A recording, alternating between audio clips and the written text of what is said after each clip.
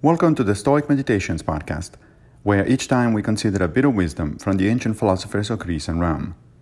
I am Massimo Pigliucci, a professor of philosophy at the City College of New York, and I will guide you through this reading. Today we reflect on Epictetus, Discourses 3:17. But the unjust man, you say, is better off. In what? In money. For in regard to this he has the advantage over you, because he flatters, is shameless, is vigilant. Is this surprising? But look whether he is better off than you in being trustworthy and self-respecting.